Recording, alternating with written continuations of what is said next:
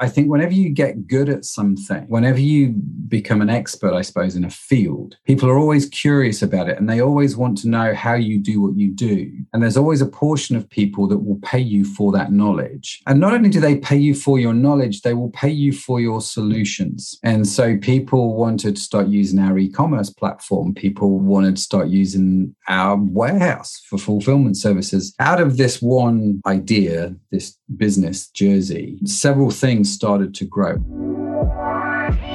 Welcome back to another episode of the Debutify podcast. Today I spoke with Matt Edmondson, Managing Director of Curious Digital. We go through the challenges of his first startup, talk about his love of community and giving people opportunities, leadership, mentors, how to run a company effectively. He was an incredibly experienced e-commerce entrepreneur, so I hope that you enjoy this episode. Hello, Matt. How you doing? Good. How you doing? Yeah, really good. Yeah, what time is it in the UK right now? 4 o'clock in the afternoon. So you, whereabouts are you based? Are you in Liverpool? I am, sir. Yes. Yeah, sunny Liverpool. Wow, I say sunny. That's not true. Yeah. Take that with a pinch of salt. I've been there. Oh, you've been to Liverpool. How come you've been to Liverpool? Oh, I'm from Plymouth. Oh, okay. Is that where you are now? No, I'm in Massachusetts. So there's a story from Plymouth to Massachusetts. Sounds like a book title. Yeah, quick summary is my dad moved us to New Zealand. He was in the Bosnian conflict and he was kind of getting roped into going to sea a lot. So we just went to New Zealand because it's the most peaceful place. I'm here because I met my girlfriend in Kenya 4 years ago.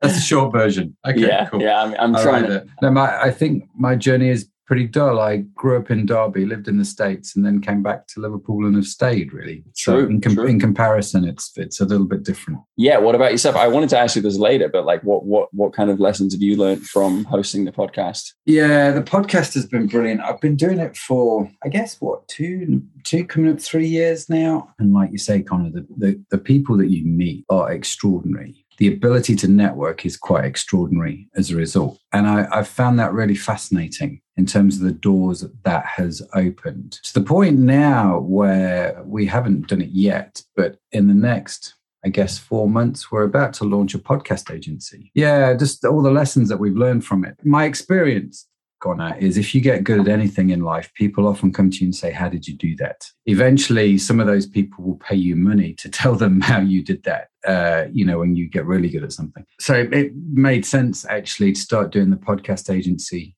because the way that we benefit from it is not something that you normally see publicized. And so I'm never really concerned, for example, with who listens to the show as opposed to who the guest is on the show. Do you see what I mean? It's like when you think about it slightly differently like that, you get access to a caliber of people, which is just unbelievable. And so we're going to launch a new podcast in November. I'm saying that with a slight hesitancy because I'm not entirely sure the date's been confirmed. But we're going to do a new podcast in November. Again, just love it. Love it as a medium. Love it as a way to network. Love it as a way to meet people. And so the second podcast is going to be more leadership focused, which will put me in touch with people maybe slightly outside of the e-commerce sphere, which I think will be quite good. Yeah, love it. Love it. Absolutely love it. Learned a lot. So when you say a podcast agency, is that like, D2C, people are going to come to you and what is it going to be, like a course, or is it going to be like a mentoring call? Or no, the way we're going to do it is we're going to just do it as a done for you service, right? So basically, we learn this with e-commerce. We have our own e-commerce businesses, but again, the same story. After a while, people come to you and say, how do you do what you do? You tell them, you do the coaching. And then after a while of doing coaching, the people that you do coaching with come back to you and say, can you just do it for us? And so you end up doing it for them. So you create this done for you business. And that's what's happened with e-commerce with one of our companies. But so I anticipate it's going to happen again with a podcast. So I'm just going straight to done for you. So we're going to aim it much more at leaders, CEOs, the guys that want podcasts, the guys that want to use it as a form of networking, because podcasting, as you know, opens doors like nothing else I've seen to extraordinary people. I know a lot of CEOs, a lot of leaders who love the idea of podcasting, but go, man alive, it scares me, or I'm happy to sit to talk to people, but I don't want to do X, Y, and Z. And so we're like, we'll just do that for you. We'll just do all the heavy lifting. And so we'll help them create the strategy. We'll help them figure out what it is they want to get out of it, find the right guests, and then we'll take care of most of it. to be honest with you, from production, graphics, sounds, all that sort of stuff. The team that we've got over here is pretty good now from their e-commerce podcast. So yeah, we take care of all of that, and we'll make it easy for the guys just to go, okay, I'm just going to do this interview and that's it. These guys take care of everything else. And so that's what we're going to do. So you've had your fingers in quite a few pies. I just was looking at your LinkedIn 2 weeks ago. It's quite impressive. Can you run me through your early life before you started working? Like, that's always an interesting story. Well, apart from the obvious school, college and uni, one of the things that I did after I finished my A-levels, so I was 18, I went and lived in the States. I worked in a children's home. Took some time out and worked in a children's home, which was very unexpected. It's not what I expected to do. It was just the way it worked out is the reality of it. And so I ended up working in North Carolina in a children's home in a small town that was very, very different to where I grew up in the UK. And it just opened my eyes to go, you know what? The world is bigger than me, and it is bigger in this small part in which I live. It was a wonderful, wonderful experience, one that was just life-changing. And so following that, I came back to uni, got involved in uni, met some of the most extraordinary people here in Liverpool. So I decided to stay, met my wife here. My kids are all Scousers. And that was that. I volunteered before hitting that. I volunteered for another year after uni, and then I hit the workplace, and I just knew straight away I was going to be in business. I mean, I'd known since I was a young guy, I suppose, I was going to do something. And so I managed to scrounge a job with, actually, I didn't scrounge it. I was offered the job with a friend of mine. He was an entrepreneur. He still is an entrepreneur, actually. And we're still very, very good friends. He now lives in New Zealand, funnily enough. Been over several times to see him. He was a businessman that I admired. And so I thought, you know what? I know nothing about business. So why don't I go work for him for a little while and get some kind of mentoring going on? And so I did. I worked for him for 5 years, I think it was. And then he eventually sold the business, which we built. That's when he moved to New Zealand. And then that's when I went off and did New Ventures. So that's, my kind of backstory. What was your first startup? I know that I've got it written down here, £10,000 in sales in the first week, £400,000 in the first year of your first e-commerce store. But did you have a startup before that? Oh, yeah, that was definitely not my startup. The first ever online business we did was called TanMad. Okay. And TanMad was literally just me in 2002. I'd been writing web code for maybe 3 or 4 years at this point, right? And I'd been doing it on the side. I'd been growing my little bookkeeping business, and we started doing websites because that was the time when, websites started taking off a little bit. And so I was doing these websites on the side. And then I thought, well, I'm just going to, this whole e-commerce thing seems interesting to me. So I thought I'd give it a go. And so our first e-commerce website was called TanMad. And it was just literally me writing a bit of code to see whether or not I could make the code work. And I just called a friend of mine who I knew from the years I was working with Simon. He sold tanning products, and tanning as in sun tanning, not tanning as in leather, but there were these kind of lotions that people would put on their skin before going on sunbeds to get a darker tan quicker. And so I thought, very Liverpool. Yeah, very, very Liverpool. And so I thought, well, I don't know anything about the products, but that was the only one that I could think of to source quickly, just to try an idea. And so I said to my friend, do you mind if I had to sell those online? And I tell you what, I'll send you the address of somebody that orders it, and you ship them out to them if that's okay. Or you can ship them to me and then I'll ship them out. It's just an experiment. And he was super cool. He was super gracious. He was like, yeah, sure, no problem, Matt. Let's do whatever. They ended up buying the website from me 6 months after launching it. So he bought it off you. Yeah, he did. He bought it off me. So it was just one of those things.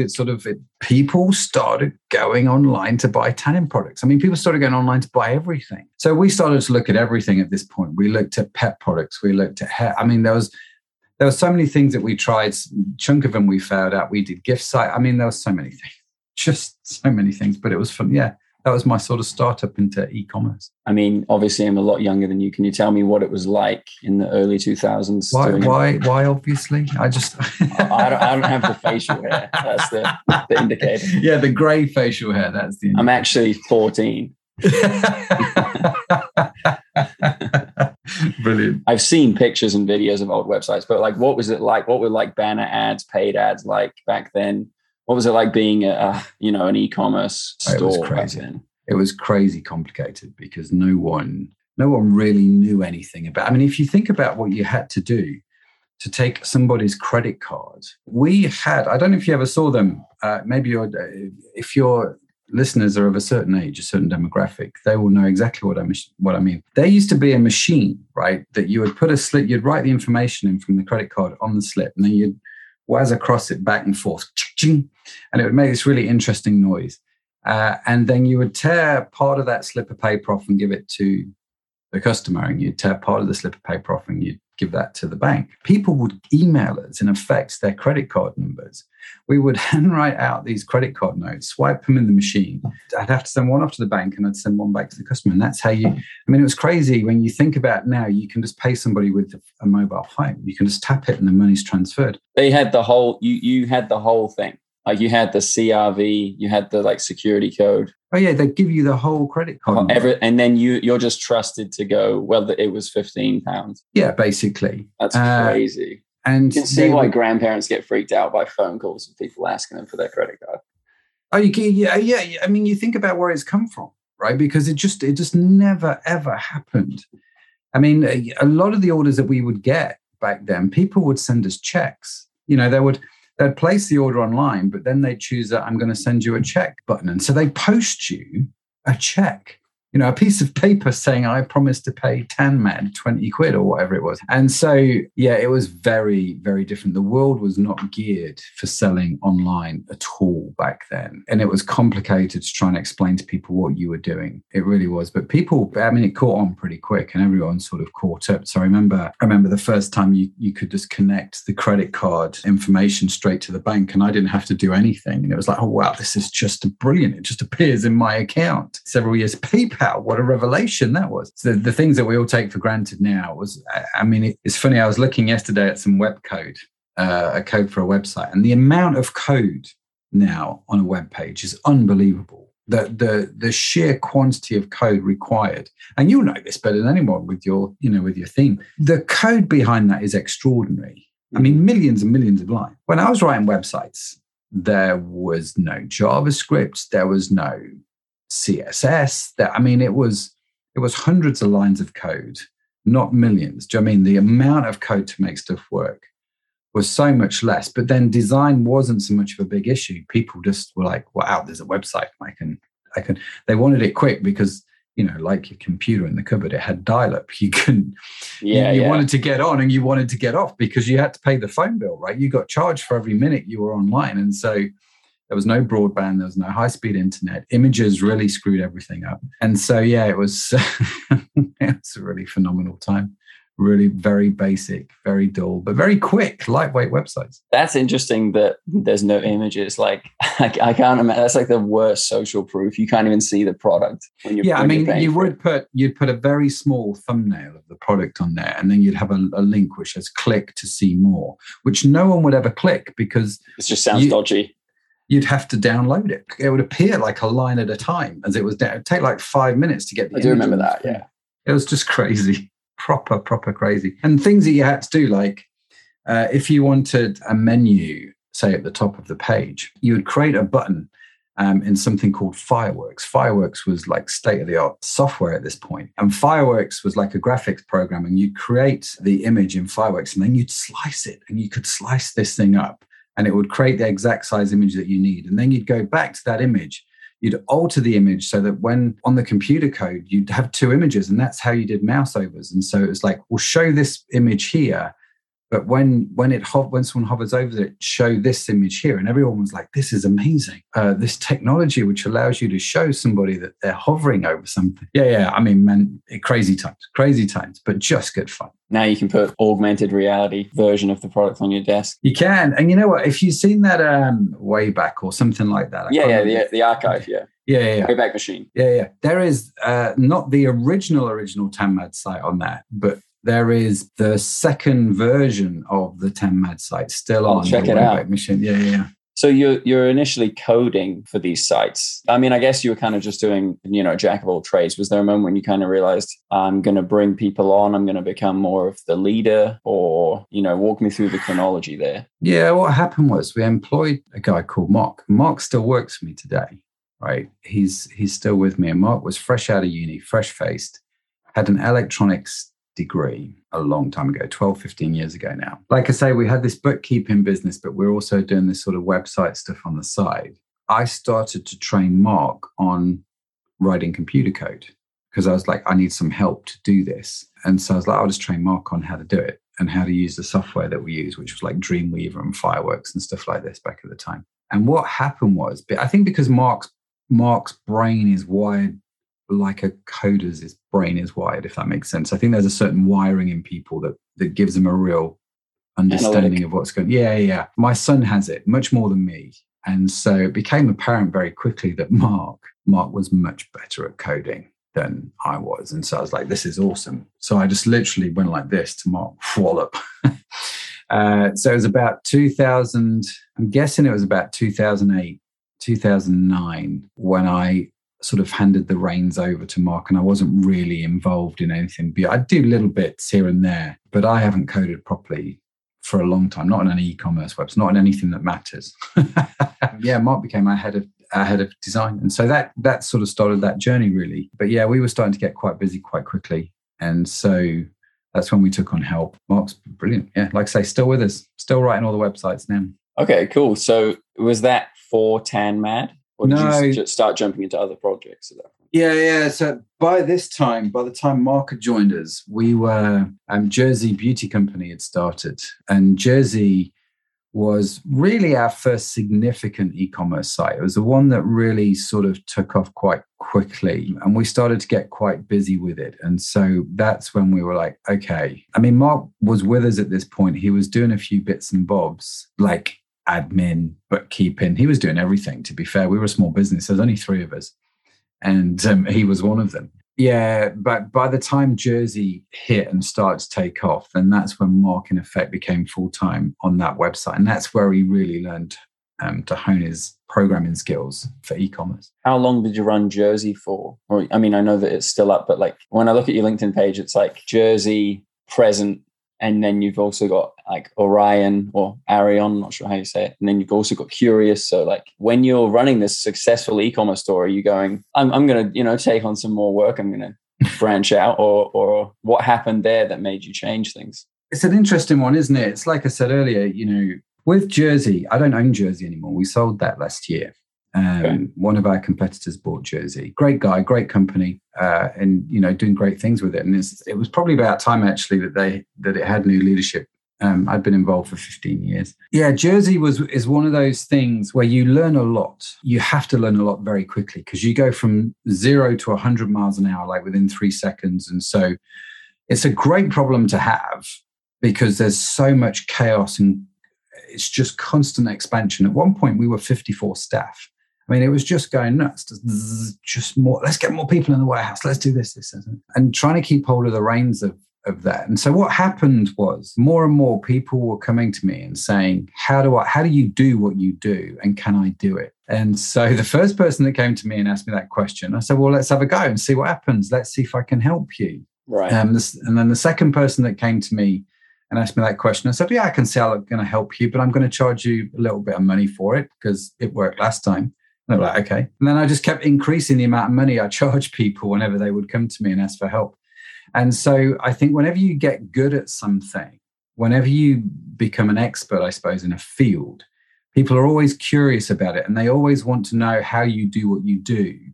And there's always a portion of people that will pay you for that knowledge. And not only do they pay you for your knowledge, they will pay you for your solutions. And so people wanted to start using our e-commerce platform. People wanted to start using our warehouse for fulfillment services. And so out of this one idea, this business, Jersey, several things started to grow and everything started to grow well on its own, if that makes sense. So I don't think I went looking for it, but I think it's a consequence of when you're good at something, there is an opportunity to share that and do that well. So, and you've seen this, right? Take Debutify. There is something which you have got, you're constantly getting better at it, and people are willing to pay you money to use your solution, right? For a particular problem that they have. Your whole business is built on that premise. And as you get better and better at it, you get more and more subscribers. It's the way it is. It becomes like self-fulfilling prophecy in some respects. And so your growth curve is geometric. And it was exactly the same, with me in e-commerce. That was exactly what was happening. And we started dabbling in all these different areas And it was just crazy, but fun. So when you've run all of these things, like, do you have any models or concepts, as a leader that you apply? You do. And I think when we started with Jersey, I had in my head a loose framework, right? A theory of e-commerce, for want of a better expression. And then when you start helping other people and you're coaching other people in e-commerce, that framework gets honed and you start to see it work in different industries. And so you can get to prove it and understand it. And so, a lot of the stuff that we use now in the business is stuff, I guess, that we've just learned in the trenches. And so I think there are 7 key areas of e-commerce. I think there's a very definite e-commerce journey that people take. I use something called cycles, e-commerce cycles in our business, which really helps us keep focus, keep on track. So there's a bunch of these things. And then for everything that you do in e-commerce, there's more rabbit holes to go down. So then you talk about marketing and you say, well, in our business, there are 7 pillars of e-commerce marketing because we know what they are, we know how to define them, and we know how to best utilize them. And I think the more you're around growth, the more you start to try and understand what it is, the more you can create those frameworks. So we have a whole bunch of stuff, which I'll quite happily share, but I don't want to bore you with. No, I'm interested. Basically, my dad tried to groom me as a Royal officer, as a naval officer. Okay. So for 10 years, I was in the cadets and I learned a lot about leadership, from a theory point of view. We obviously did like exercises where you have to shout at 50 people and get them to do what you want in a polite or an aggressive way. So, we learned things like, laissez-faire, letting people just like disperse and decentralize, or like being democratic, or being like autocratic and just like, no, my way or the highway. But that was always within the context of like a very unsafe versus safe environment. It's like, get these 50 guys across a river with just a rope. That's where you kind of need to shout at people. Maybe not. That was a trick question. You don't want to shout at people. But I feel like in, a business, it's very much like calm, peaks of stress. So I am interested in the leadership things. I'm interested in how you manage people. If somebody's concerned, if somebody's upset, like these are important parts of the business. The business is made up of people. Yeah, it is. And if you didn't have people, you wouldn't have problems, is a reality. Any problem you've got is usually rooted in people. Leadership is a really interesting idea and it's a really interesting concept, isn't it? And I think there are different styles of leadership for different times. So the classic one is the old command and control, which is very, very, very military, right? So I'm at the top of the chain and I'm telling the person next, below me in that chain what to do. And they're telling the person down there and it cascades down and you have these orders. And it's like, you have to obey those orders because it's come from the top. And so when I grew up in the 80s, this was the style of leadership in most companies, as in, I'm the boss, you're the worker, you do what you're told. Just be grateful you've got a job, those kind of things. I think the world's a very different place now. And there are some very different styles of leadership now. And I think sometimes pendulums, they swing, don't they? And sometimes they swing too far the other way. And I've been in organizations where they were like, well, we don't actually want a leader. We just want to, we'll work as a flat team. Hierarchy. Yeah. And you're just kind of like, well, I get that. I get why you'd want that. We even did it ourselves in Jersey for a little while. But fundamentally, somebody still at the end of the day needs to make a decision. And they need to be accountable for that decision. And they need to be behind it. Like with all these things, there's a happy medium that seems to work. My general theories on leadership are if you treat people how you want to be treated, they'll be your friends for life, right? And if you don't, they're not interested. And so we always have... I say always, one of the big lessons that we learned, especially when we had like 50 odd staff in the business, you always hire on the basis of values, not just competency. We developed this thing where the way I explained it was I sort of drew crosshairs on a piece of paper, and on the vertical axis, I was tracking competence. And on the horizontal axis, I was tracking culture. If I looked at a person in the organization, vertically, I would map out how competent are they at their job? How good are they? And on the horizontal axis, I'd map out how aligned to the culture of the company they were. And that gave you a really interesting quadrant. So you had people in the upper right quadrant. So these were very competent people and very culturally aligned people. These were your absolute superheroes. These were the people that made a massive difference to your business. You looked after these people, right? Mm-hmm. So anybody in that superhero section, you just go, whatever it takes, let's just make sure that, things are working well here. Where a lot of businesses struggle is if you think about this quadrant. So if you've got someone who's highly competent but very low cultural alignment. So their top left quadrant, we called these guys, and I appreciate this is not very PC, we called them terrorists, right? Because these were the guys that were your archetypal salesperson. They were all about getting whatever it was they wanted. They were really good at their job, but sod everybody else, sod the consequences. We don't care about that department over there and what they've got to deal with because I've done this over here. I've done this over here because I'm really good at my job.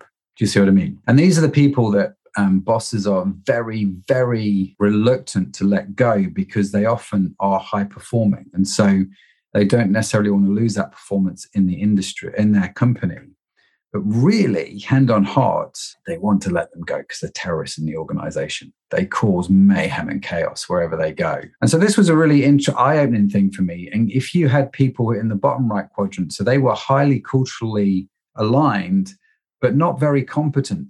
Well, so then the question was, well, can I train these people? Because I can't teach culture, right? You just can't. So I've got someone who fits the criteria of culture, but can I train them to get better, yes or no? They became a really interesting pool of people for us. So we had so there's a guy who works for us now, a guy called Josh. He's just recently gone part-time, right? So he's graphics, he's video. Okay, he's a really cool guy, very hipster, lovely guy. I love the bones off him, think he's awesome. Josh came to work for us because the coffee shop he was working at went under. And so he came and worked in the warehouse, picking and packing. And it became really obvious to everybody from quite an early kind of time. He was very culturally aligned with us. His values seemed to mesh with the values of the business quite well. And one day I just happened to be talking to Josh, and he mentioned to me that he had a really interesting graphic design and he did it at for A-level or something. And I said, well, have a go at this. See what you think. It wasn't long before Josh transitioned out of the warehouse to doing graphics, to then doing video. A lot of it is self-taught. He's not got any formal qualification, but it's actually really good. He's now gone part-time for us and is setting up his own graphic design business part-time. And he's getting his own clients in. And for me, this is a brilliant story of someone who was very culturally aligned. And the question was, can we train them? Can we educate them? And yes, we can. And Josh has been much better for us as a company than me going hiring some graphic superstar at a crazy salary who was not culturally aligned with us as a business. Does that make sense? No, it makes complete sense. I've actually had the same trajectory at Debutify. The thing that you're doing and the thing that Ricky is doing at the CEO is that, like, you're showing Josh and me, you value loyalty. Mm-hmm. And you're going to reward that loyalty and you're going to give him a break. He's working in the warehouse. He's like, this is kind of okay, but I've got dreams, I've got aspirations. He tells you that and you go, well, I'll give you a shot. I'll give you some time, paid time to grow. So he's probably going to stick around with you for a while because he's going to remember that and be grateful for it. And he's going to make you good videos for it. Yeah, and the guy's a legend. He's an absolute legend. Love having him around, and it's good to be helping him with his business. So, by the way, if anyone needs any graphic design work, let me know, because Josh is freelance and he's a cool guy. But no, I mean, it's awesome to be able to tell those stories, And so I would say 90% of the people we've employed have been phenomenal people because we moved to this system of tracking culture. The way that we did this was really funny. Whenever we advertised a job, I remember once we advertised a job, got 400 applications.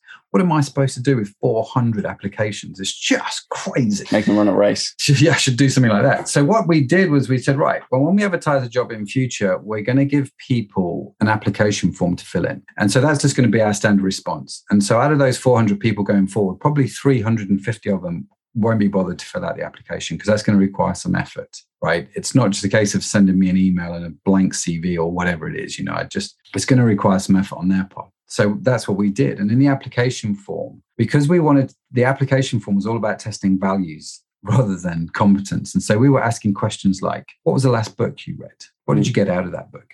If you were going to be a superhero, who would you be? What would your name be? What would your superpowers be? And here's a box to draw the costume of you as a superhero. I would love to see what that looks like, right? So people are going to get this application form and go, what in the world? And those people that wouldn't fill it in were never going to be culturally a fit for us as a company. And so this became it filtered people out no end. It was really amazing. And I remember one guy, once I was in Jersey, on the island of Jersey, And I got a phone call from a lady called Rach, who used to work for us. And Rach, beautiful lady, she called me up and said to me, Matt, you're not going to believe what's going on here. Now, I want you to know, we were advertising a marketing job at this point, right? And so people had applied for the job. We'd send them back the application form, say, listen, don't send us your CV. I don't care.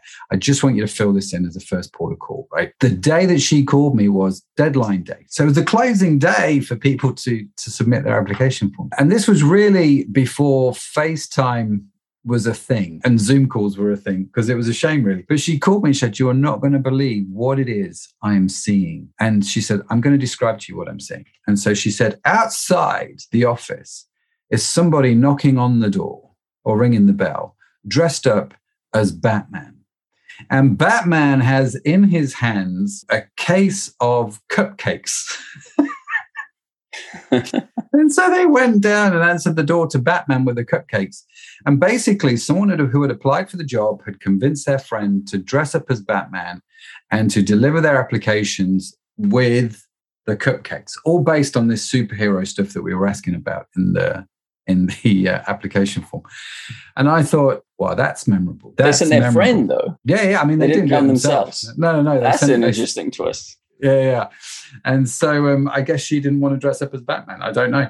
But yeah, it was just fascinating to me that, just like I say, when you put stuff out there and say, like, these are our values, these are our culture, you'll get people who will really vibe with that, and you'll get people who won't. And the people who won't, you just don't want to employ them. And Batman came to the door with a job application. Yeah, that's a good leadership lesson, I guess, is like... No, it is. It's, if you want to be a good leader, being a good leader, 90% of it is having a good team. If you've got good people to lead, they bring out the best in you and you bring out the best in them. If you've got, crazy people which you're leading, or you've got people who are just, they don't care. If people don't want to be led, I don't care how good a leader you are, you're always going to struggle, right?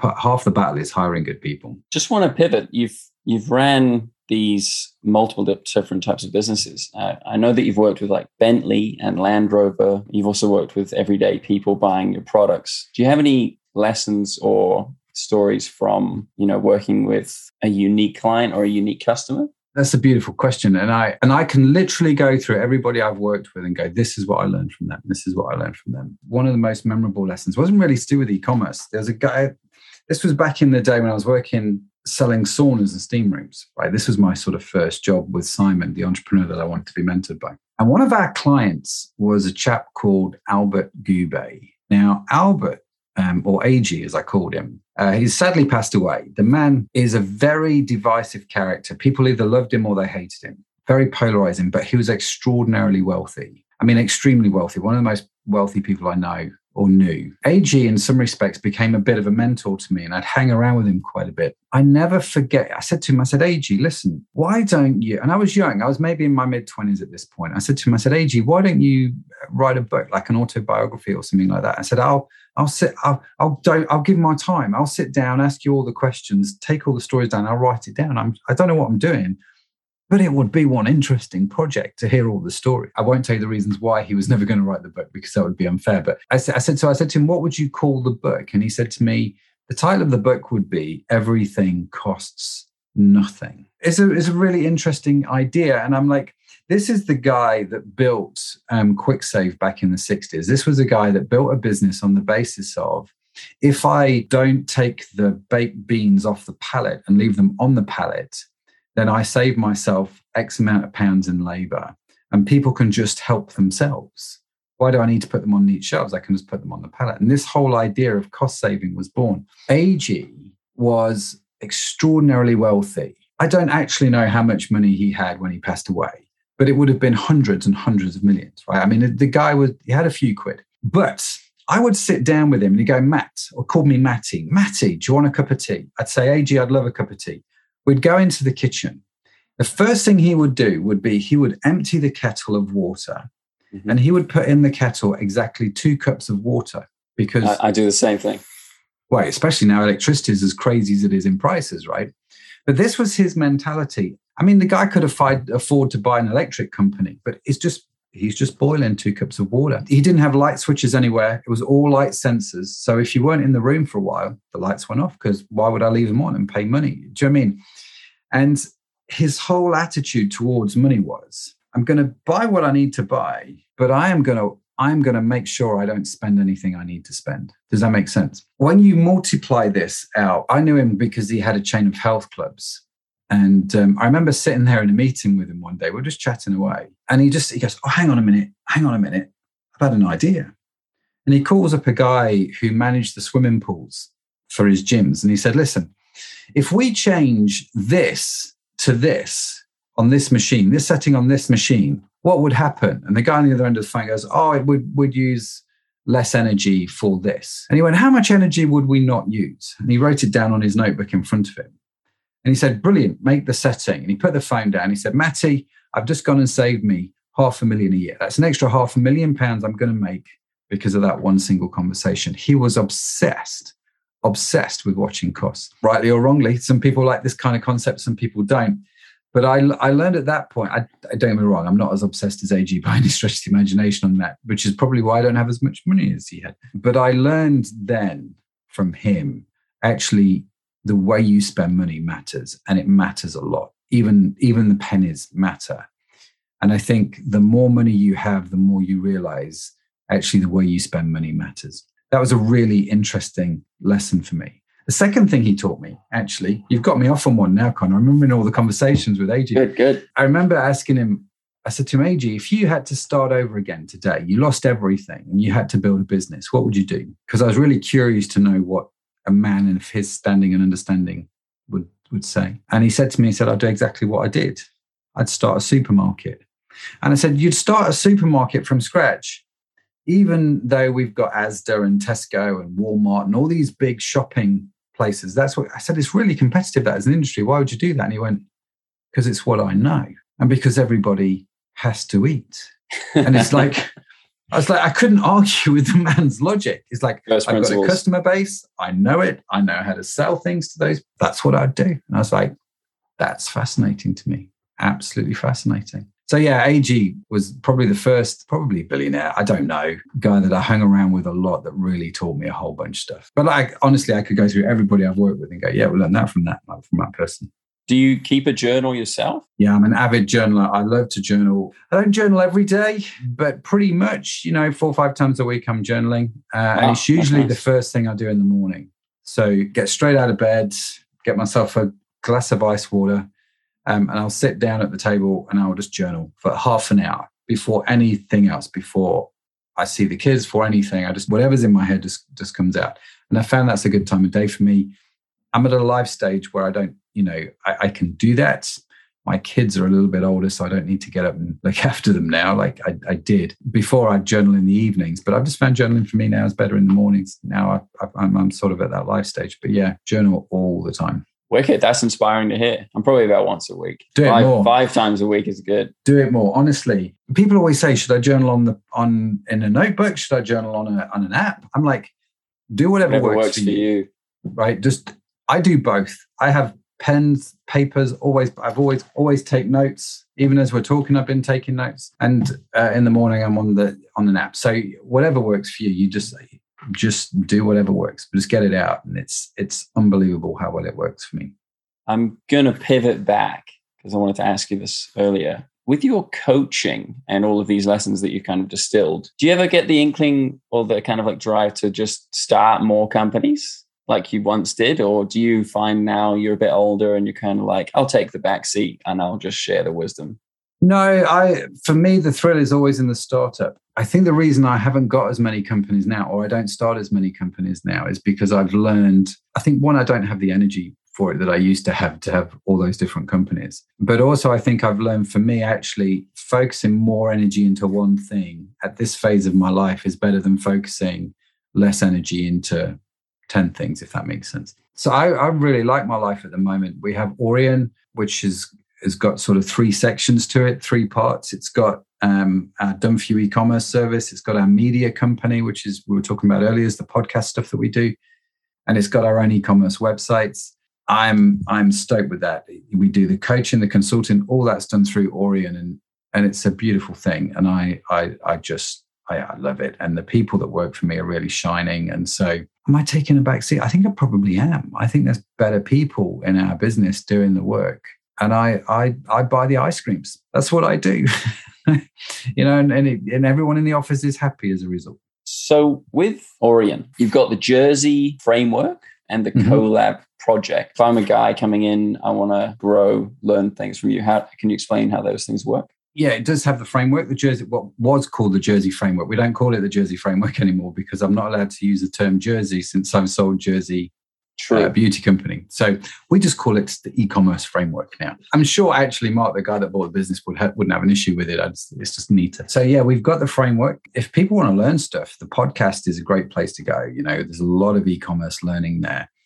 And we're just about to launch something called Cohort. For a number of years, I did something called the e-commerce masterclass, which was basically an online course that people could come and I would walk them through the framework in the course. And it was great. And we had loads of people go through it, lots of good reviews. But the thing about online courses is I'm just not convinced they work that well. I have to be honest. Having looked at the stats, not just for my course, but for all the online courses since COVID, since, the whole thing with lockdown. And so Cohort it's a much better space, I think, because what it is, it's a monthly sprint. We call them lightweight guided monthly sprints. And so every month we focus on one specific area of e-commerce, and that area is different in every month. It follows a framework, which means you don't get siloed in e-commerce, that was my biggest danger with Jersey Beauty Company. In 2012, I nearly lost everything overnight. It happened because we were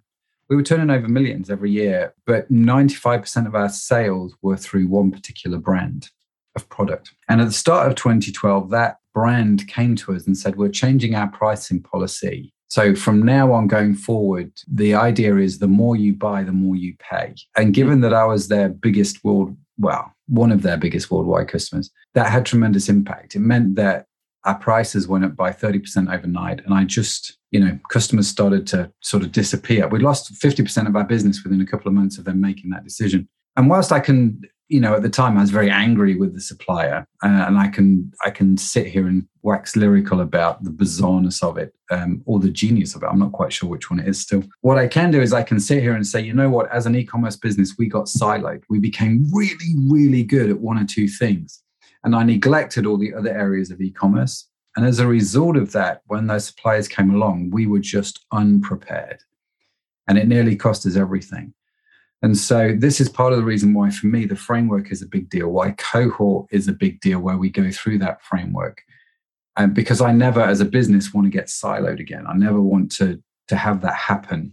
I've seen it happen, not just for me, but for countless other businesses around the world, actually. And so Cohort takes you through these sort of areas of e-commerce. We focus, like I say, on one specific area every month. It's all at your own learning. It's pretty lightweight, light touch. It's a mixture of coaching and workshops, peer-to-peer learning. And that, for me, is the best way to get involved. I'm really proud of it, to be fair, and how it's going to work. I think it's online courses, but much better, if that makes sense. Part of the problems you've got with courses is when you buy an online course, like our masterclass was 9 hours of teaching. You look at that and you go, when am I going to fit 9 hours into my life to watch this? Right? Because everyone's really busy. So there's overwhelm, because not only have you got to watch it, you've then got to figure out, how in the hell am I going to take that and apply it to my business? I mean, it's great what you're saying, but how does that work for me? And so there's all these issues that people have. So we were like, well, what would happen if we cut out all that teaching and we just did like a 30-minute coaching session at the start of a sprint?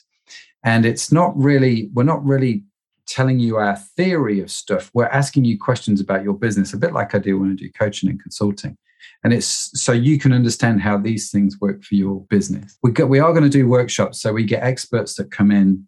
So you just take influencer marketing. We were talking about this earlier, which is why it's sort of top of mind. But you take something like influencer marketing.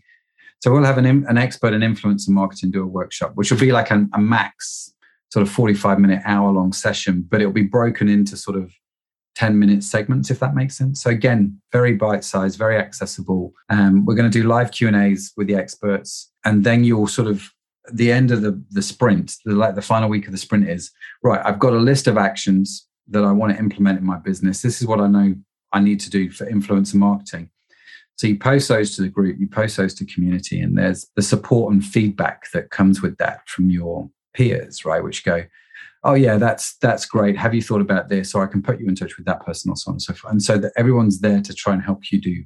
We're all there to try and help each other do better in their business. And so yeah, I'm really, really psyched by Cohort. That is really making an online course better, because you can sit in front of I think an analogy that I probably have experienced is like when I make a client video for a business, they have all these like prior learnings that they understand about video, but then I come in as the professional, and you just ask them questions, and that really just like changes the whole game. You just ask something simple like, what's the goal of the video? And they haven't even thought of that. It's like, oh, I want a video from a business, put it on the website. But it's like, what do you want people to do when they watch it? What do you want people to feel when they watch it? Do you want call to action, even if it's like subliminal? And I've made like courses on how to make videos and courses on how to do bike packing. But like at the end of the day, like you've just said, are people going to sit down and watch them? I don't know, maybe. I would like to do that. That's such a good lesson, to just like get in touch with people, have the conversation. And then, of course, it's going to be much more targeted to them and their business. So I'm glad I asked. I thought that masterclass is quite common. So that's good that you're doing it. Yeah, it is. It is. And for highly motivated individuals, they still work, and they still work well. I still buy courses. I still am involved, but I rarely complete them. And I just go for the bit that I'm interested in. Whereas these sort of cohort type things that I've been in, I'm just like, these things are brilliant. They're much more lightweight, much more light touch. They don't demand as much of me, but I get much more results out of it. And it's an ongoing monthly thing. So this month, I might not want to do it. If you're like me, I take August off, right? That's my thing. I'm taking August off. So if I was in the Fringe. Say again. It goes to the Edinburgh Fringe. Yeah, maybe that's what I'll do. No, I'm going to Jersey.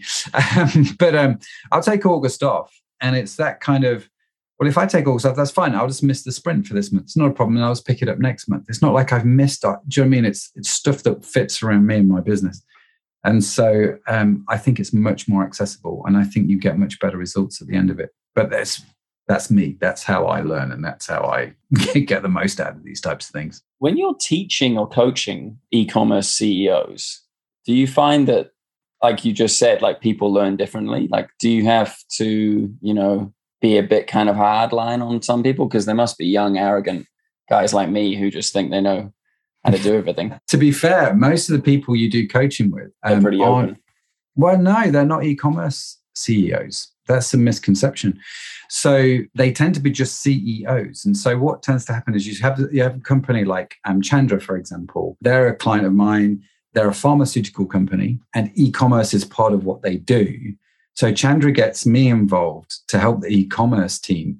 And he's a CEO. He doesn't understand an awful lot about e-commerce. He knows he needs to understand it. He knows his business needs to be better in it. And so he comes to me and says, right, we need your help. I need your help getting this team set up. I need your help getting this up and running. This is what I need to know. They tend to be better clients, I think, for us. We don't tend to get many startups coming to us for consulting because it's quite an expensive thing.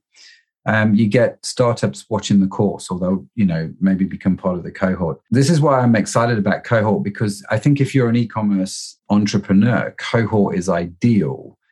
But again, I get it that, a lot of us are in e-commerce. We're like, especially if our business is good and growing, it's like, why do I need a coach? Why do I need consulting? I just don't. I know what I'm doing. I need to be telling you what to do. You don't need to be telling me what to do. It tends to be people who are slightly removed from it. And I'm just thinking through clients now, they all tend to be slightly older, as in they're not in their 20s. You do go through this phase in life. Certainly I do. I'm talking from my point of view. Yeah. You go through this when you're 18, sort of in your early 20s. I know everything, right? I just know everything. And then I got married and I found out I didn't know everything. In fact, far from it. And then I had kids and I realized I knew even less than I thought I knew. And so now I'm in my 40s. I'm like, there's actually not a whole great deal that I do know. What I know well. And one of the things I know well is that to acknowledge the fact that I don't know stuff and go and get help in that area, which is why I still buy courses. It's why I still do coaching. We have a podcast agency, but I still go and get podcast coaches to come to us and coaches in how we do our podcast, because I realize actually it's a beautiful thing to do. And the coaches and consultants, just like you with your videos, they just know how to ask the right questions. And the questions aren't rocket science. When you say to them, how do you want someone to feel when they watch the video? This is not like an earth-shattering question, is it? I mean, and to you, it's obvious. And in fact, to the guy you asked the question, if he thought about it for 30 seconds, it becomes obvious to him. And he sits and he goes, oh man, why have I not thought about that? Of course it's obvious. I need to understand what it is they want to feel. But I've just not answered, because you become so tunnel visioned and focused in what you're doing. And I think a good coach, good consultant just gets you to lift your head and asks you questions which you know you should be asking yourself, but for whatever reason you don't when it's your own business. It's okay. Okay, so do you have any tips for your 18-year-old self? To my 18-year-old self, that's a very good question. I would say a number of different things. One is people matter more than you think. Getting them on board and getting the buy-in from people is actually really important. And you don't get buy-in from people by telling them your idea. It has to be more than that. I think I tell my 18-year-old self, you know what? It's going to be okay. You're going to make it. You're going to do all right. Because there's, I think, that anxiety when you're a teenager, that need to have to prove yourself in life a little bit. It's like, I wonder, isn't it? And I think if I met myself when I was 18, I'd probably just take him aside and just go, Matt, listen, it's going to be okay. You're going to do all right. And if there's one thing that I'll tell you to do, it's probably buy Bitcoin when it comes out. Do you know what I mean? But other than that, I have lots and lots of regrets, but I wouldn't try and avoid them because of the lessons that you learn when you go through them. You know, if some of the tragedy and some of the bad things that have happened along the way have really shaped who I am today and where I'm at today. So whilst I'm not thankful that it happened, I'm thankful that I came through it, if that makes sense. And I think you can learn through all of those kind of things. So yeah, I think that would be it. You're going to be okay, and buy Bitcoin. Yeah, that's a good point. I struggle with that with my younger brother. I kind of see all the things that he's doing that are in my eyes like a mistake, because I've done the same thing and I've gone, well, I did that too. And I learned that this is the better way to do it. You can sit there and you can berate that younger person and try and guide them, but you kind of also want them to just experience it, because then they're really going to remember the lesson. People have to figure stuff out, right? And you learn this a lot when you're a parent. It's like you can tell kids what to do, or you can, and half the time they don't listen to you anyway, to be fair. You never listen to your parents. I never really listened to mine. So why do I expect the world to be any different when I'm a parent? Do you know what I mean? It's just ridiculous. The best thing I can do as a dad is to give them advice. And advice usually doesn't mean telling them that they're stupid. It usually means asking them a few questions and just going, you know what, but you go for it. Here if you need me. Do you know what I mean? And it's like, and it's one of those actually where if it goes wrong, I'm not going to bail you out necessarily. I'm just going to tell you, you've got this. Because actually it's in those hard places that you're going to really, really learn some interesting stuff. So yeah, I can see that. You know, I was the same way. When I came back, I was telling my young brother all the time what to do when I was in my early 20s. He didn't listen to a single thing that I said. And now in my 40s, I've given up. I'm just going to ask questions because people need to figure stuff out for themselves. And the best way to do that, just ask questions. Well, that's a lovely way to end it. Thanks for coming on to the show. That was really nice to speak to you, Matt. Where can people find you? Where would you like to send these listeners? Well, thanks for having me on the show. It's been a fascinating conversation. It's not the normal conversation I have with people, actually, when they bring me onto a podcast. So thank you for the questions. If people want to know more about me, if they want to reach out, just hit me up at mattedmondson.com. Simple as that. And everything's on there, all the social media links, everything. And just come on along and say hi and tell me where you heard about it. And I'd love to meet you.